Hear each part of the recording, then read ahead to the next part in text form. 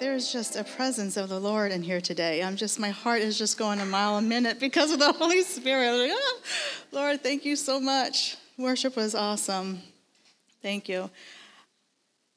I didn't have this plan to say, but, we were singing those words about just, the blood of Christ has a better word. And I was thinking some of the negative things that have been spoken over me sometimes. And if I would have listened to those words, I certainly wouldn't be standing here today. And it's not like people were trying to be mean or cruel, but, I told you about my family. And when I told my dad, I can't even speak. I think I was like in the 9th grade, and I told my dad, I said, I think I'm going to go into the ministry because God put this in my heart. And I was trying to explain to him what the Lord, and he wasn't a Christian at the time, and he just was like, wasn't going to have it. And he at one point, he took me to the car. He's like, we're going to go for a ride. This was like maybe months and months later. He's taking me to the school. He's like, I think you should go here. And he wanted me to go to like a secretarial school. And I'm like, Dad, it's okay. I cannot disobey what God has put in my heart. And I just remember even some of my siblings, because I was a really shy person, like shy. This is the Lord. This is not Stephanie Randolph, or Stephanie Hugentugler was my maiden name. This was not me. God just did such a work, and I'm so glad I did not listen. I love my dad. He's saved today. So we talk about it sometimes, and he laughs. He goes, I just didn't understand, But I'm so glad I listened to the Lord and not other voices. But today, our last session, we're talking about she is clothed with dignity. And that's such a cool word, isn't it? Dignity. This is really important. I think this is a really important lesson today, and I hope we all grasp it. Here's what the Hebrew word means in Proverbs 31, verse 25 for dignity. It means beauty, splendor, and honor.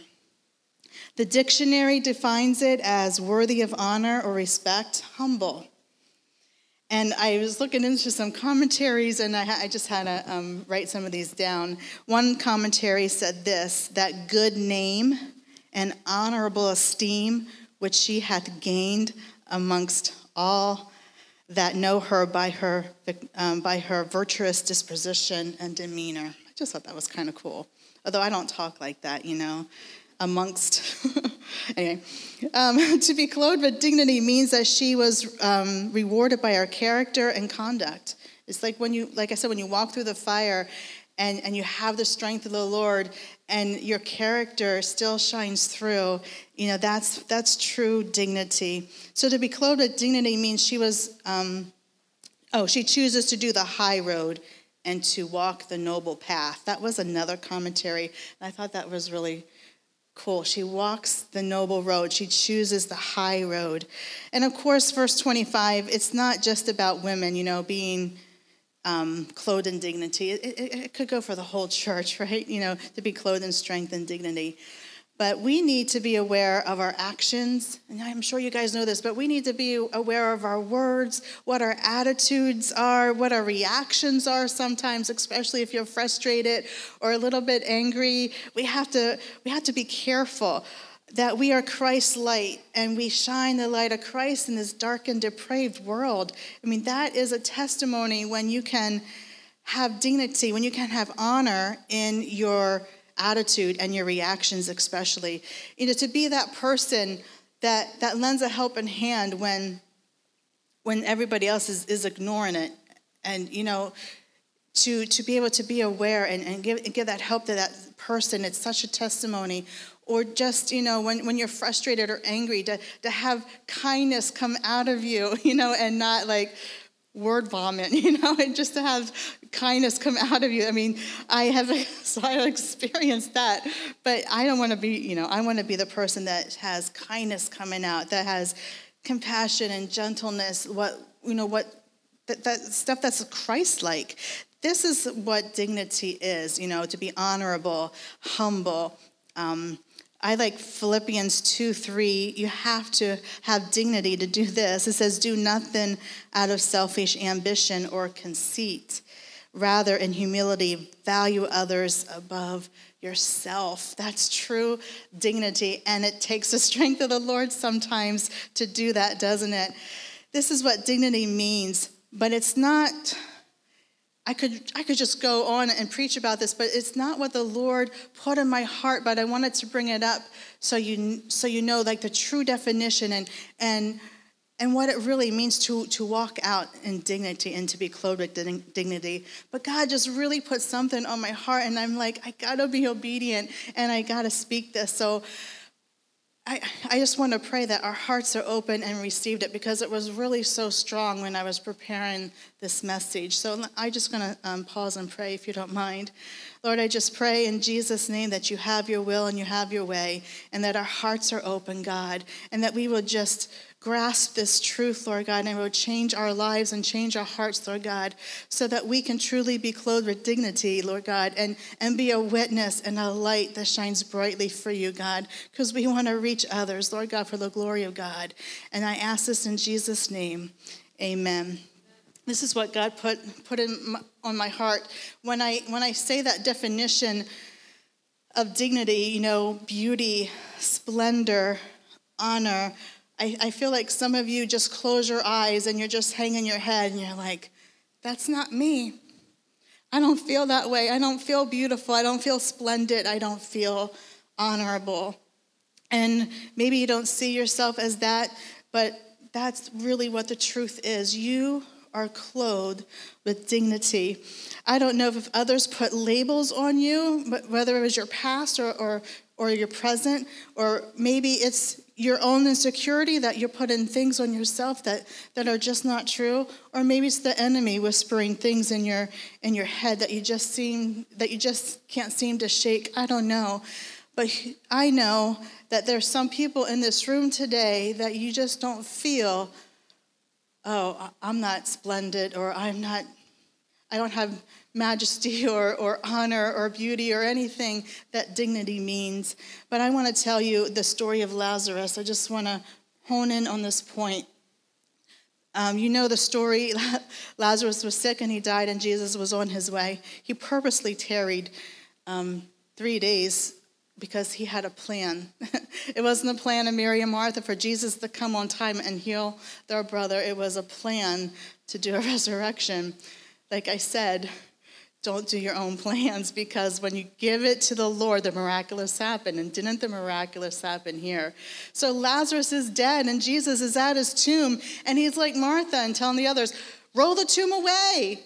And Martha's like, but Jesus, he's been in there for 4 days. There's going to be a smell that you don't want to smell. Don't do it. Don't roll away the stone. And of course, I'm paraphrasing. And Jesus convinced them to do it, and they rolled away the stone. And Jesus is saying a prayer. And then at the end of his prayer, he just shouts out these words, Lazarus, come out. And wouldn't you know it, he did. He walked out of that grave all by himself. No stretcher, nobody helping him, or he's not leaning on anybody. All by himself, he walks out of that grave alive and not dead. And the first command that Jesus gave the people, he said, take off those grave clothes. He didn't say go greet them or hug them or kiss them or say, welcome back. He said, take off those grave clothes. And what God put in my heart today, some of those labels and some of those things that you tell yourself, I'm not worthy, I'm not good enough, or you're a nobody, or you're a mistake, or you're insignificant, whatever the labels are, those are grave clothes, and you need to take off those grave clothes because you are clothed with strength and dignity. We do not need layers here. Take them off. So you're taking off whatever label. Oh, Stephanie, you can't be a minister. You don't have what it takes. I'm going to take off that grave clothes, right? Or I'm such a mistake. My parents didn't plan for me to be born. Take off those grave clothes. And that's true. My parents did not plan for me. I was the 5th kid. And my sister was only like a year old. No, they did not plan for me. Take off those grave clothes, whatever the label is. You are clothed with dignity. You are beauty. You are splendid. These are lies about yourself. Don't believe them. Don't let them hang on you. Take them off. And sometimes you literally have to do the motion. Take it off, whatever it is. You are loved. You are good. You are a child of God. And that's one of my scripture verse, and I really appreciate the worship song. John 1:12 says this, "Yet to all who did not receive him, to those who believe in his name, he gave the right to become children of God. Not born of natural descent or human decision or husband's will, but born of God." You are a child of God. You are not forgotten. You are not a mistake. You are not insignificant. Those are the lies of the enemy. Take off the grave clothes and choose life today. Choose life. You are made in the image of God, and you are his. You have beauty, honor, and splendor because of what Jesus had done for us. 2 Corinthians 5:20 and 21. We are therefore Christ's ambassadors. As though God were making his appeal through us, we implore you on Christ's behalf, be reconciled to God. God made him, talking about Jesus, God made him who had no sin to be sin for us, so that in him we might become the righteousness of God. That's so incredible. We represent Christ. That's what it means to be a Christ ambassador. You're representing him, and you have to know that you are clothed with dignity. None of those things, those negative things, whatever they are, represent Christ, and you got to take it off. You can't believe that. You got to shake it off, take them off, whatever, and wear that robe of strength and dignity like Jesus deserves, because he paid the price. He made it possible for us to wear that robe.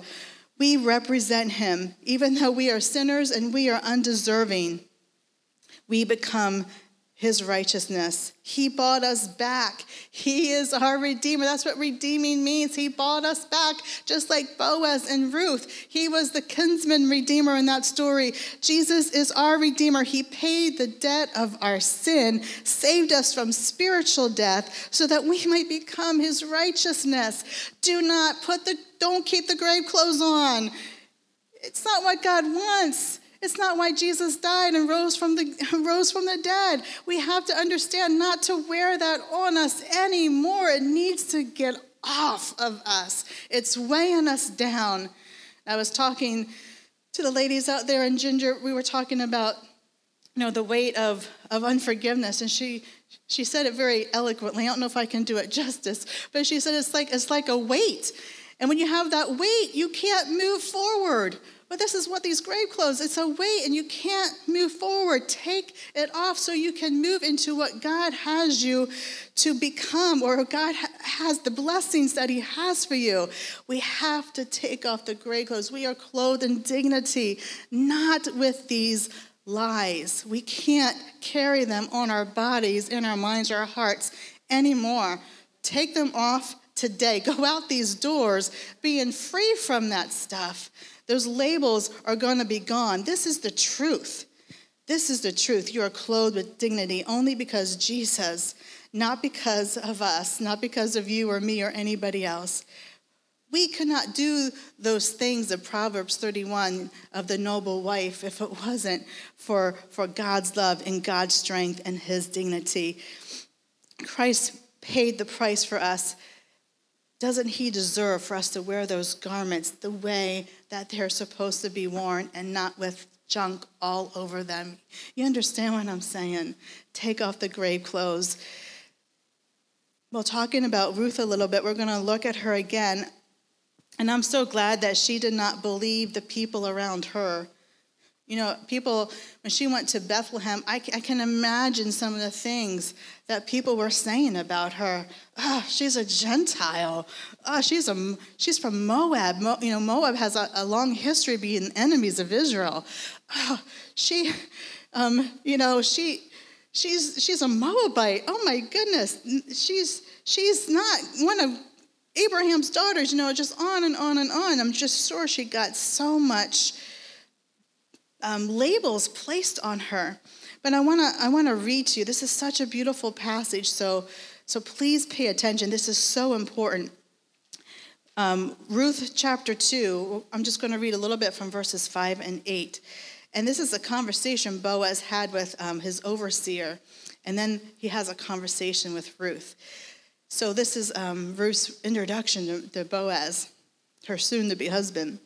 So Boaz asked the overseer of his harvesters, "Who does that young woman belong to?" The overseer replied, "She is that Moabite who came back from Moab with Naomi." She said, "Please let me glean and gather among the sheaves behind the harvesters." She came into the field and remained here from morning till now, except for a short rest in the shelter. So Boaz said to Ruth, "My daughter, listen to me. Don't go and glean in another field, and don't go away from here. Stay here with the women who work for me." So the overseer is like, "Oh yeah, she's that Moabite, who came back with Naomi." I could just, hear the disdain in his voice. But, he didn't call her, "Oh, that's Naomi's daughter-in-law." You think that's, that would be the polite thing to say. Or no, she's that widow, she was that Moabite. And Ruth did not let that stop her for being clothed with dignity. She did not let that stop her for doing the right thing. She kept gleaning those fields and picking the leftovers, which was humbling, but she was doing the right thing for her family. And she needed to do that, and that shows dignity. She was showing humbleness and honor in her character. You may think that what you're doing might not be enough. "Oh, I'm just this in the church," or "I'm just that." Don't say that. When God sees you doing something for his glory, he sees it and it counts. You are special in God's eyes, and he is pleased. That is honor and splendor. No matter what you're doing, to the littlest to the biggest, God sees, and he sees it as honorable. Well, in chapter 2, what I read when Boaz went to talk to Ruth, what did he call her? He didn't call her, "You Moabite." He didn't call her, "You Gentile." He called her, "My daughter." And that really resonated with me. And that phrase is a term that in Bible days older men would say to younger women. But, "My daughter." But it's a respectable title. It was a title of honor. It wasn't demeaning or anything like the other people were communicating with Ruth. He is the first one to embrace her as a human being and not that Gentile, that unclean pagan who used to serve pagan gods. No, he's like, "My daughter." And doesn't that remind you of a beautiful story in the New Testament? It reminds you of the woman with the issue of blood. Luke 8:40-48. I think it's going to be up there, but I won't read it. But this is a wonderful story. So Jesus is on his way to heal a man's daughter, Jairus' daughter. And there's a huge crowd just pressing against Jesus because everybody wants to see what he's going to do. They want to see this miracle. Meanwhile, there's this lady, we don't know her name, but she's been sick for 12 years with bleeding. And she went to doctors after doctors, and they couldn't help her. And she kept, bleeding. And so according to the law, she was an outcast because she was considered unclean. So she had to leave her family and live in the outskirts of town. And who knows what they were calling her. Mainly unclean. And if she would come near somebody, she would even have to yell, "Unclean, unclean." I mean, that was her label. And that's what she was believing about herself until she heard that Jesus was coming. And something clicked. And she was like, "I am a child of God." And she was like, "I am a Jew, and he'll talk to me. The other people might cast me aside, but I don't care." And I just see her like rising up above and not listening listening to what the crowd was saying and calling her or labeled her, right? She was taking what was rightfully hers, and she's like, I am going to get to Jesus. And so what does she do? I don't know if she purposely crawled on the ground. Maybe she didn't want people to see her, or maybe she got tripped or whatnot. I don't know. But she's crawling on the ground, and she's trying to reach Jesus, and she sees him, at a distance, and she's like, I don't even have to be face to face with him. If I can just touch the hem of his garment, that's enough for me. And she finally gets close enough to reach out and stretch, and she touches his cloak, and she immediately feels healing her body. And not only that, Jesus feels the power leaving him, and he turns around, he's like, who touched me? And the disciples are like, Jesus, are you crazy? Look at all these people pressing against you. Let's go. Come on. And Jairus is probably like, come on, Jesus, let's go. My daughter, she needs a touch from you. Don't stop. And then Jesus decides to stop. And I do feel bad for Jairus, because I'd be like, if as a parent, I'd be freaking out. Don't stop. My daughter. But Jesus decides to stop because she's important, because she's worthy, she has value. And he stops, and I can just picture it in my head. She's laying or probably sitting on the floor, and I can just picture him cupping his hand, lifting up her chin and saying, daughter. It was probably the first title in a long time that was special, that was personal, that wasn't condemning or wasn't disgusting, like unclean. He was calling her daughter, and he was telling her, you are clothed with dignity. This is no longer your life. You are made new. And not only are you healed, you're spiritually healed. You are my daughter. And it's so beautiful if you really grasp the concept. Her label was that unclean woman, that outcast, or that poor, hopeless girl. Doctors can't help her. But somehow she did not accept that label, and she rose above it and just knew that God was going to honor her and give her the blessing that she needs. And here she is standing whole, healed, no more bleeding, standing whole as a person.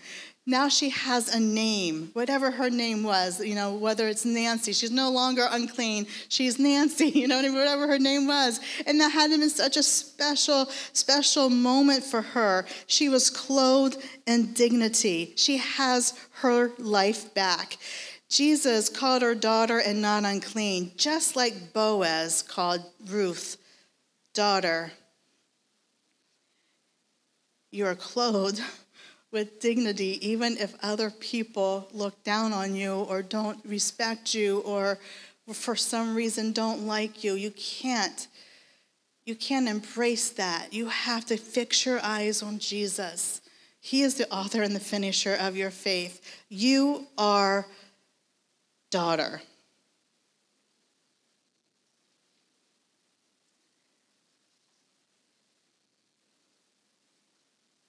Sorry. I just had a thought in my head. One of those times. It's like, should I go there? I don't know. But you are a daughter. You have dignity. You are not a nobody. You are clothed with dignity. You are not forgotten.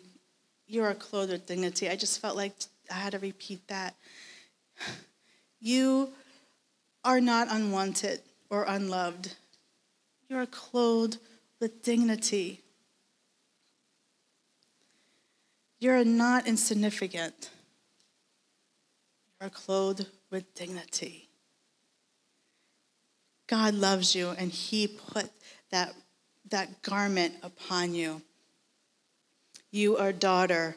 You are made in the image. Say that to yourself. I am clothed with dignity. So just, picture yourself putting on that garment that Christ paid the price for you. Like I said in the first time, those filthy rags are coming off, and his garment of salvation and righteousness are coming on you. how could you not stand with your head tall? Believe in the truth and not in the lies of the enemy. Don't believe the whispers of the enemy when it comes in your head. Shout, I am clothed with dignity. 2 Corinthians 5:17, therefore, if any is in Christ, the new creation has come and the old has gone. The new is here. Whether you were saved years and years ago, you're a new creation. Whether you were saved a week ago, you're a new creation. That's what we have to stand upon. God makes all things new. She is clothed with strength and dignity. This is true because of Christ. You see, at the end of Ruth, Boaz marries her. He was her kinsman redeemer, and he saved the family, and he carried on the line of Elimelech. That was Naomi's husband. Not only did he carry on the line with a son, but Boaz and Ruth carried on the line of Christ. See, their son was Obed, and Obed had a son, Jesse, and Jesse had a son who was David, King David. And through that line came Jesus. He used the life of a Gentile, of a Moabite woman who people looked down and was just disgusted by. But Jesus said, you are my daughter, and he used her. God said, you are my daughter, and he used her in the line of Christ. You don't know what God's going to, he can use you. Don't believe the lies that anybody put on you, or even if you're putting it on yourself, it just has to stop. You are clothed with dignity. And yes, I'm repeating myself for a reason. You just got to say it to yourself. I am clothed with dignity. I have honor. I have beauty. I have splendor because of Christ. Ruth was clothed in strength and dignity, a Moabite girl. And this had been one of the hardest times in her life. I mean, she lost everything, like I said before, her husband, and she left her family in Moabite to come to a strange land. And here, she gets blessed beyond reason because of her obedience, because of her strength, the strength that she's using in the Lord, and because of the dignity that she has in her life. And we see the ripple effects of blessings. When it seemed like it was all hopeless, because that's what Naomi, she really painted a bleak picture. She even told the people, don't call me Naomi, call me Mara. My life is bitter, or God has made my life bitter. I mean, but for somehow, Ruth did not listen to all those whispers or all those negative comments. She kept her mind on who the one true God was, and we see God bless in her life. Unbelievable. See, you put things in Jesus' hand, and he does the miraculous. So these are hard times, but we need to be, especially 2020. It's been kind of rough on everybody, I must say.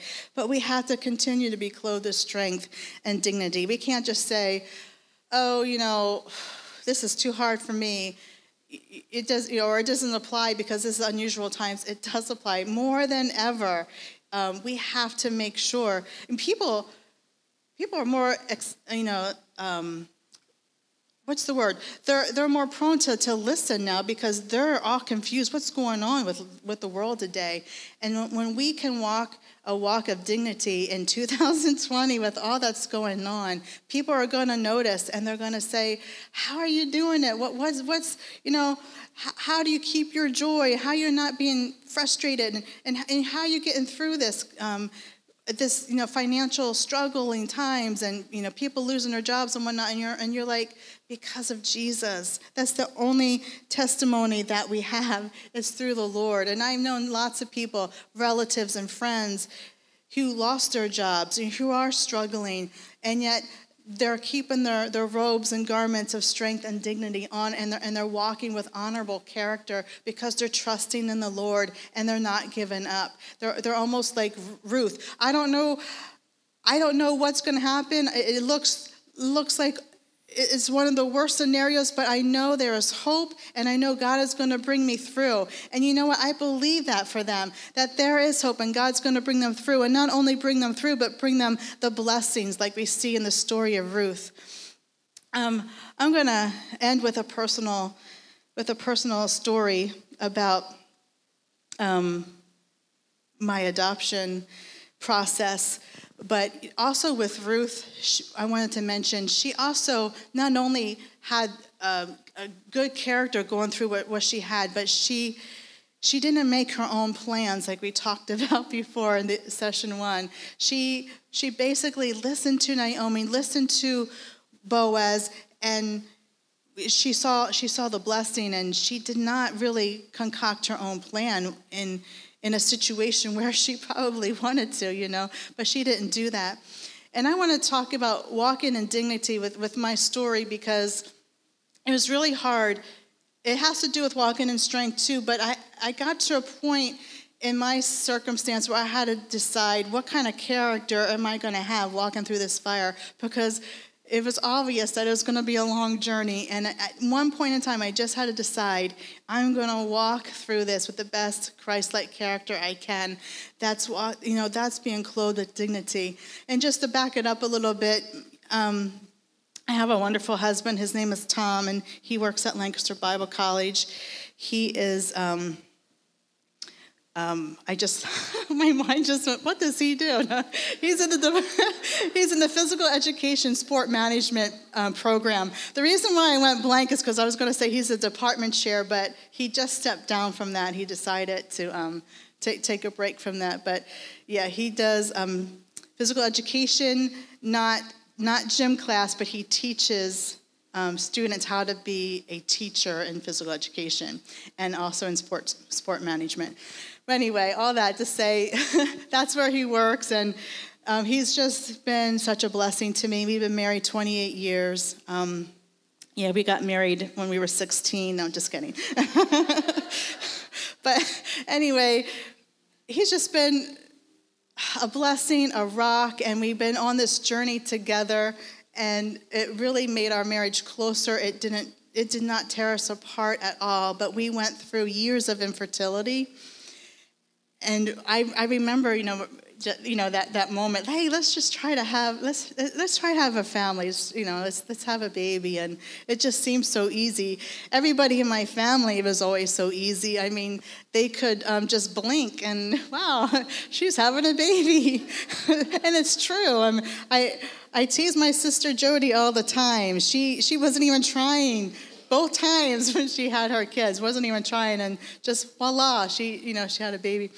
And so I remember, let's have a family, and it just didn't happen. It just didn't happen. And so we go to the doctors, and I won't get too much into the details, but we both had some issues. A lot of the issues were on me, and I do have a case of endometriosis and endermatic cyst and all kinds of stuff going on, and my husband had a little bit of an issue. So the doctors was like, this combination, your ability to have a child is very low. It's in the single percentages. He might have said 8 or 9%. I can't quite remember. It was so long ago. And the reason why I can't remember, because I decided not to listen to that, because Tom and I immediately, and I'm not just saying this, it's true, we immediately said, well, okay, that's what the doctor says, but God can do anything. We both have seen miracles in our families, like supernatural miracles. So we're like, well, this is what I said. I'm like, so this problem is piece of cake. That was my saying the whole way through. This is just a piece of cake for God. It's not hard at all. You can just blink it, snap his fingers, and it can happen. So we really believed for a miracle for me to get pregnant.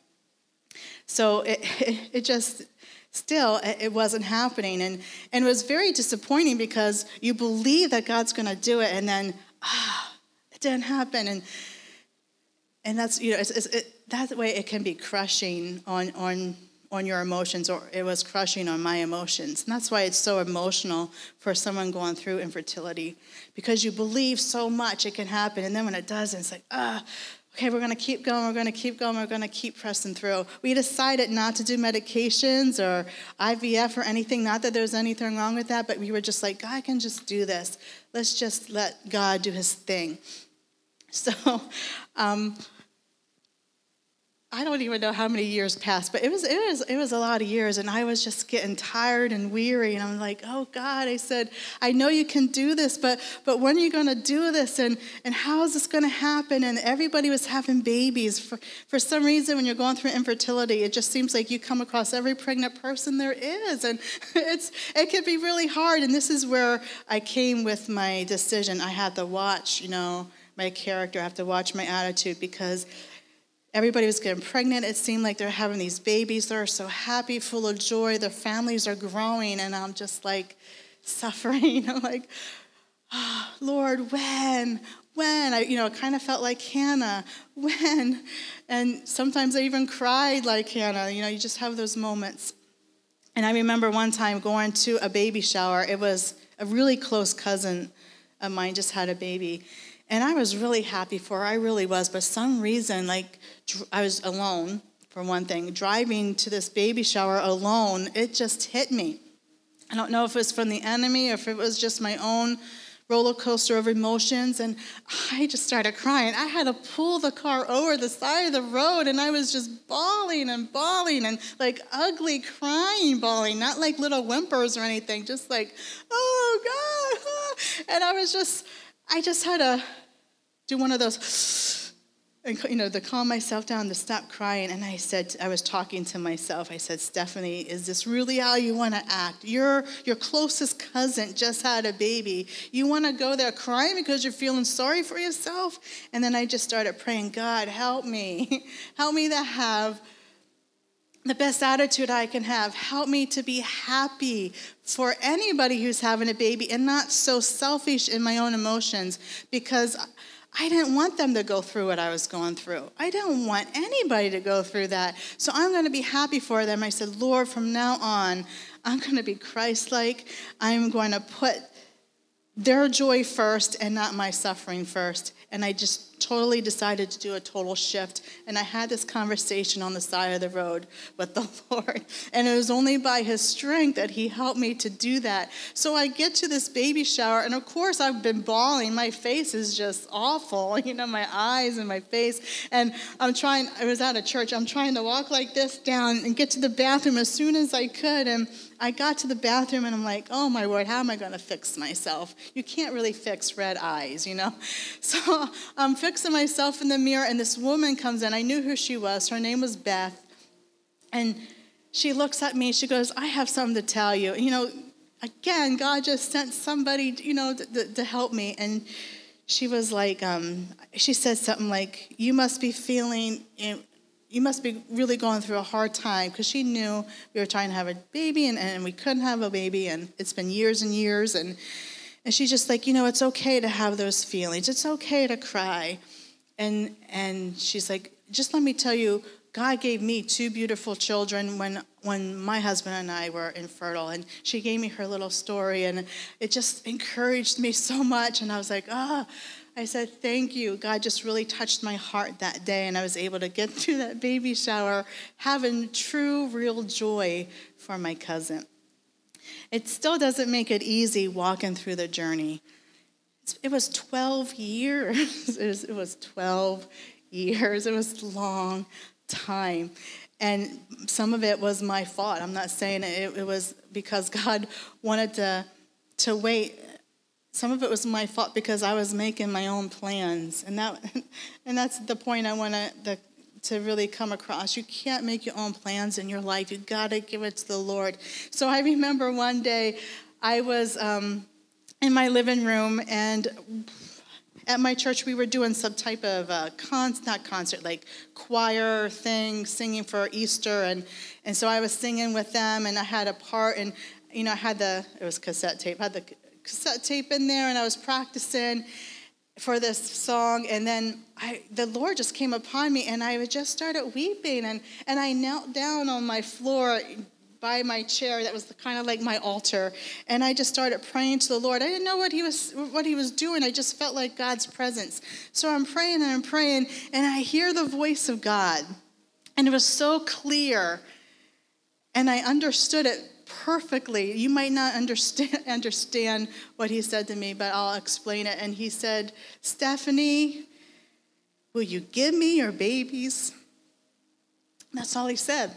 And I was like, oh, I knew exactly what he meant. Because in my head, I had it all planned out, and I had the dream, you know what I mean? I was going to have a redhead little girl with blue eyes. You know, I had it all planned out.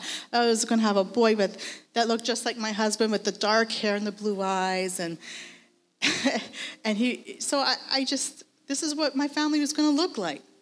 And when he said, will you give me your babies, I knew he was saying, give me the dreams in your head, put them in my hands, and don't even try to work it out anymore.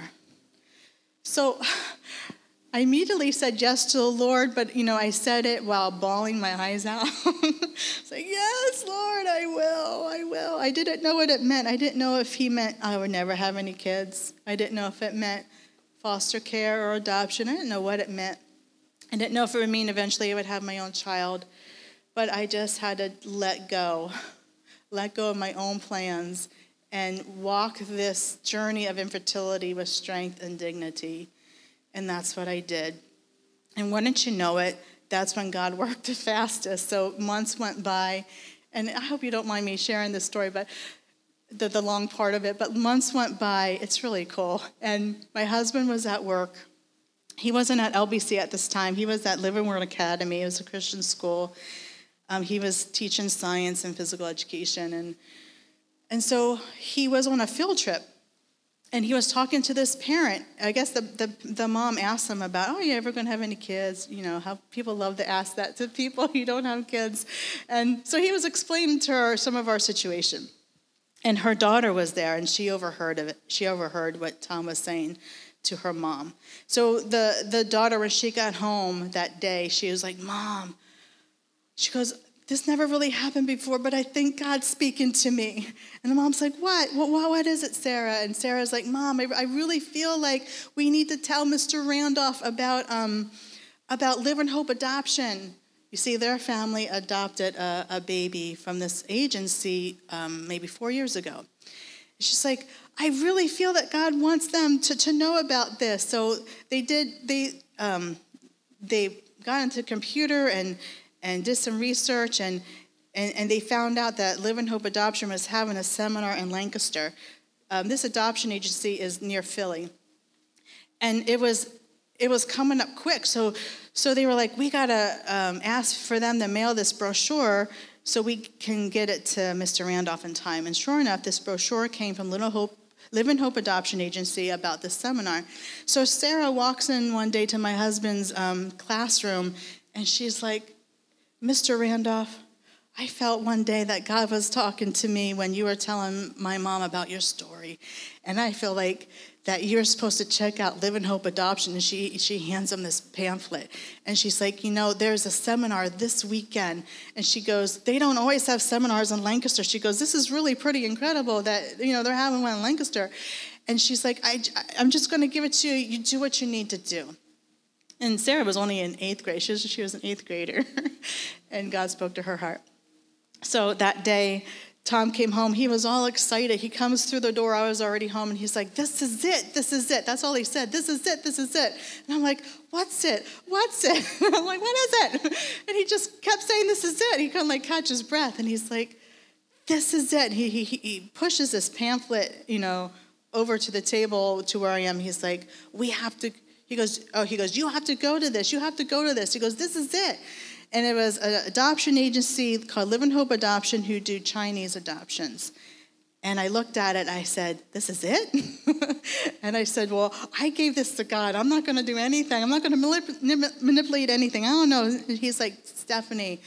And he told me the story of Sarah. I'm like, oh my goodness. I said, this could be it. And he goes, I can't go with you.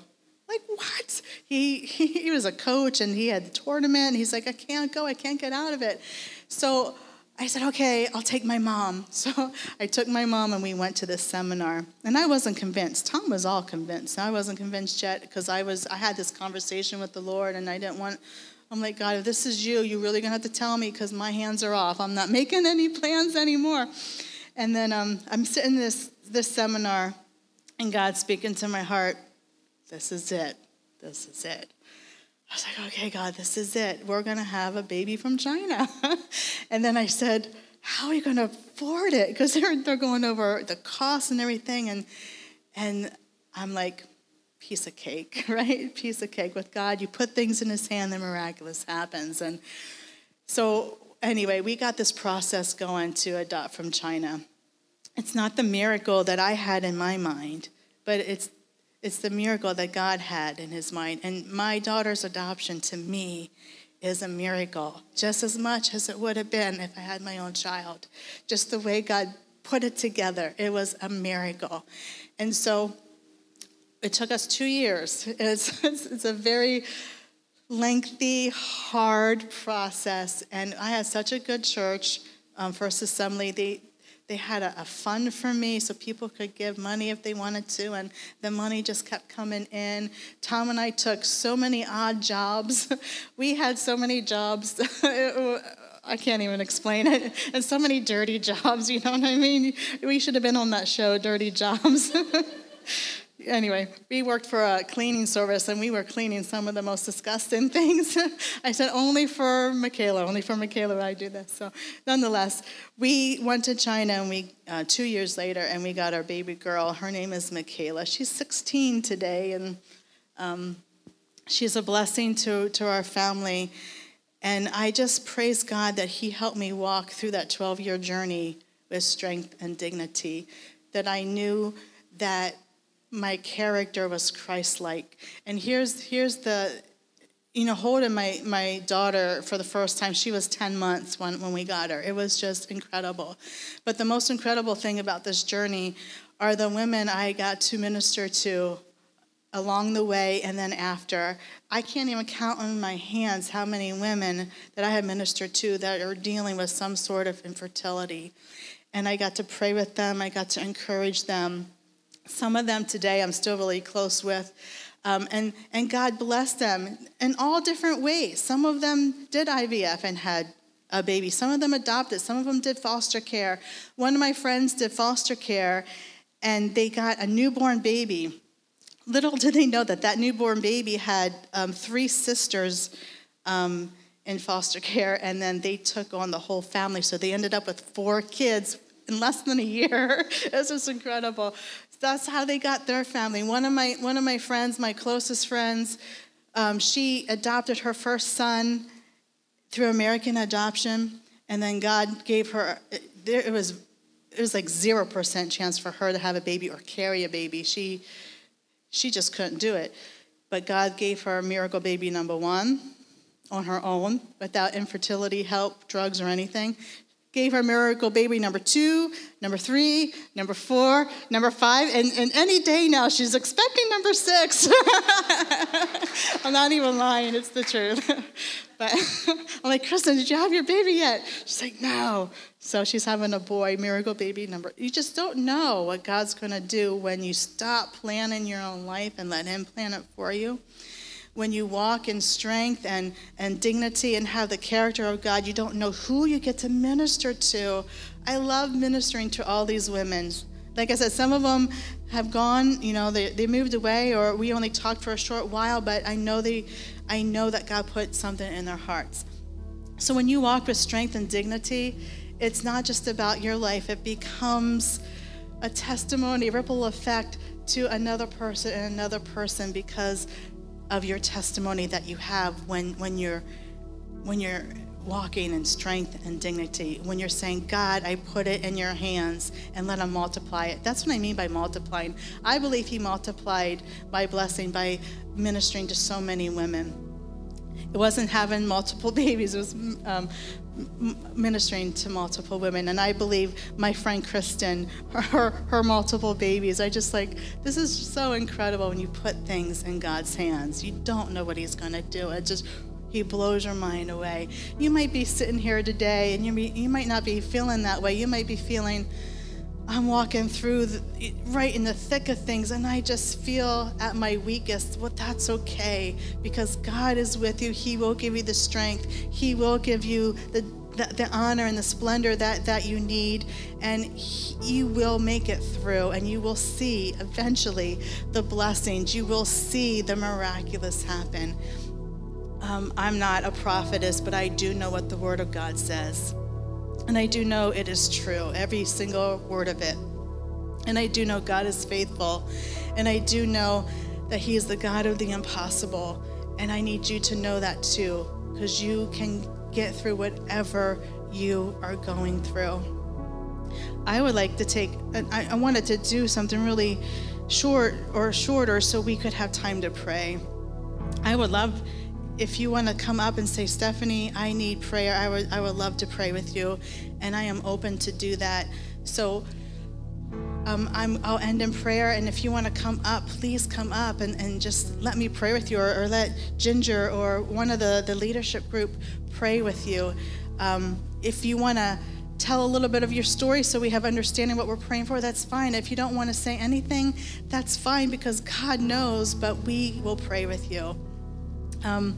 If you just want to write it on a little piece of paper up here, you can write your prayer request and put it in the basket, and there will be people praying for you for a very long time, throughout the week or month, whatever it takes. If you want to put your phone number down on there, right, Ginger? Someone from the church can then contact you and see how you're doing. If you want to be private, we respect that. You don't have to put a phone number on it.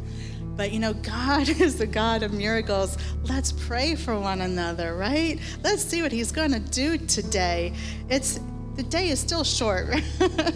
And God, I know he wants to do something. And I know he put that in my heart for a reason, that you need to take off some of those grave clothes, whatever labels being placed upon you, and uncover that robe of dignity, because it's already on you. God already put it on you. Just uncover it. So I'm going to pray, and if you want to come up for prayer, please do. Please have the boldness to do that. And if you just want to come up and write the card, that's awesome too, because let people pray with you, for you throughout the week, because we know that God hears us when we pray. So feel free as I pray, okay? Lord, I just thank you so much for this time today.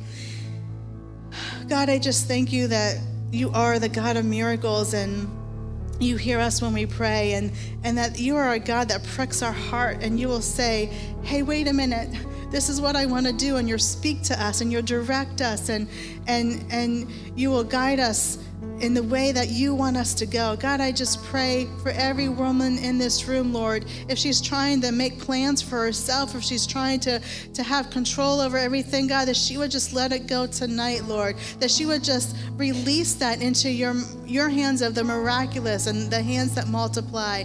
God, I pray in the name of Jesus, Lord, that lives will be changed here today, Lord God, that mindsets would be changed here today, God, that grave clothes would be taken off, Lord God, and our garment of splendor, of dignity and strength would just be revealed, Lord God, that nothing would hinder that in the name of Jesus. God, I pray that there are people here that don't believe that they are a daughter of God. Lord, in Jesus' name, I pray that you would speak truth in their hearts through the Holy Spirit, God, and that would just resonate within them, Lord, that they would feel your embrace, that they would feel your love, Lord God, and that they would know that you died for them and you rose again for them, Lord God, and you do call them a child of God, that you do call her daughter, that you love her and you value her, Lord God. I just pray that truth would just be poured out from their head to their toe, and they will know, God, that they are your daughter. Lord, I just pray in Jesus' name that you would just have your way, whether they're in their seats or whether they're coming up forward or whether they're going to write in the card, Lord, that you would just have your way, God. Embrace us, Lord, I pray. We love you and we want to honor you today, God, and we just thank you so much for the word. We thank you so much for this time together, Lord. It gives us strength to communicate with each other and to lift each other up and to encourage one another. And I just pray, Lord, that we would know that we were in a good place today. And we thank you for your word that came forth, Lord Jesus, the truth of Proverbs 31:25 and the truth of every scripture that was read today, God. We just pray in Jesus' name that it will be a seed in our hearts, Lord God, that will grow and grow us as a Christian and grow us as as a daughter in you, Lord. And I pray, Lord, as we go out into the community, into our homes, into our friends, that we would testify to the things that you have done, Lord God, and that we would testify even to the things that you haven't done yet, but we know that you are going to do. And I pray, Lord, that we will walk in faith and not by sight as we leave these doors. God, just do a fresh work, do a new thing, and I ask this in Jesus' name.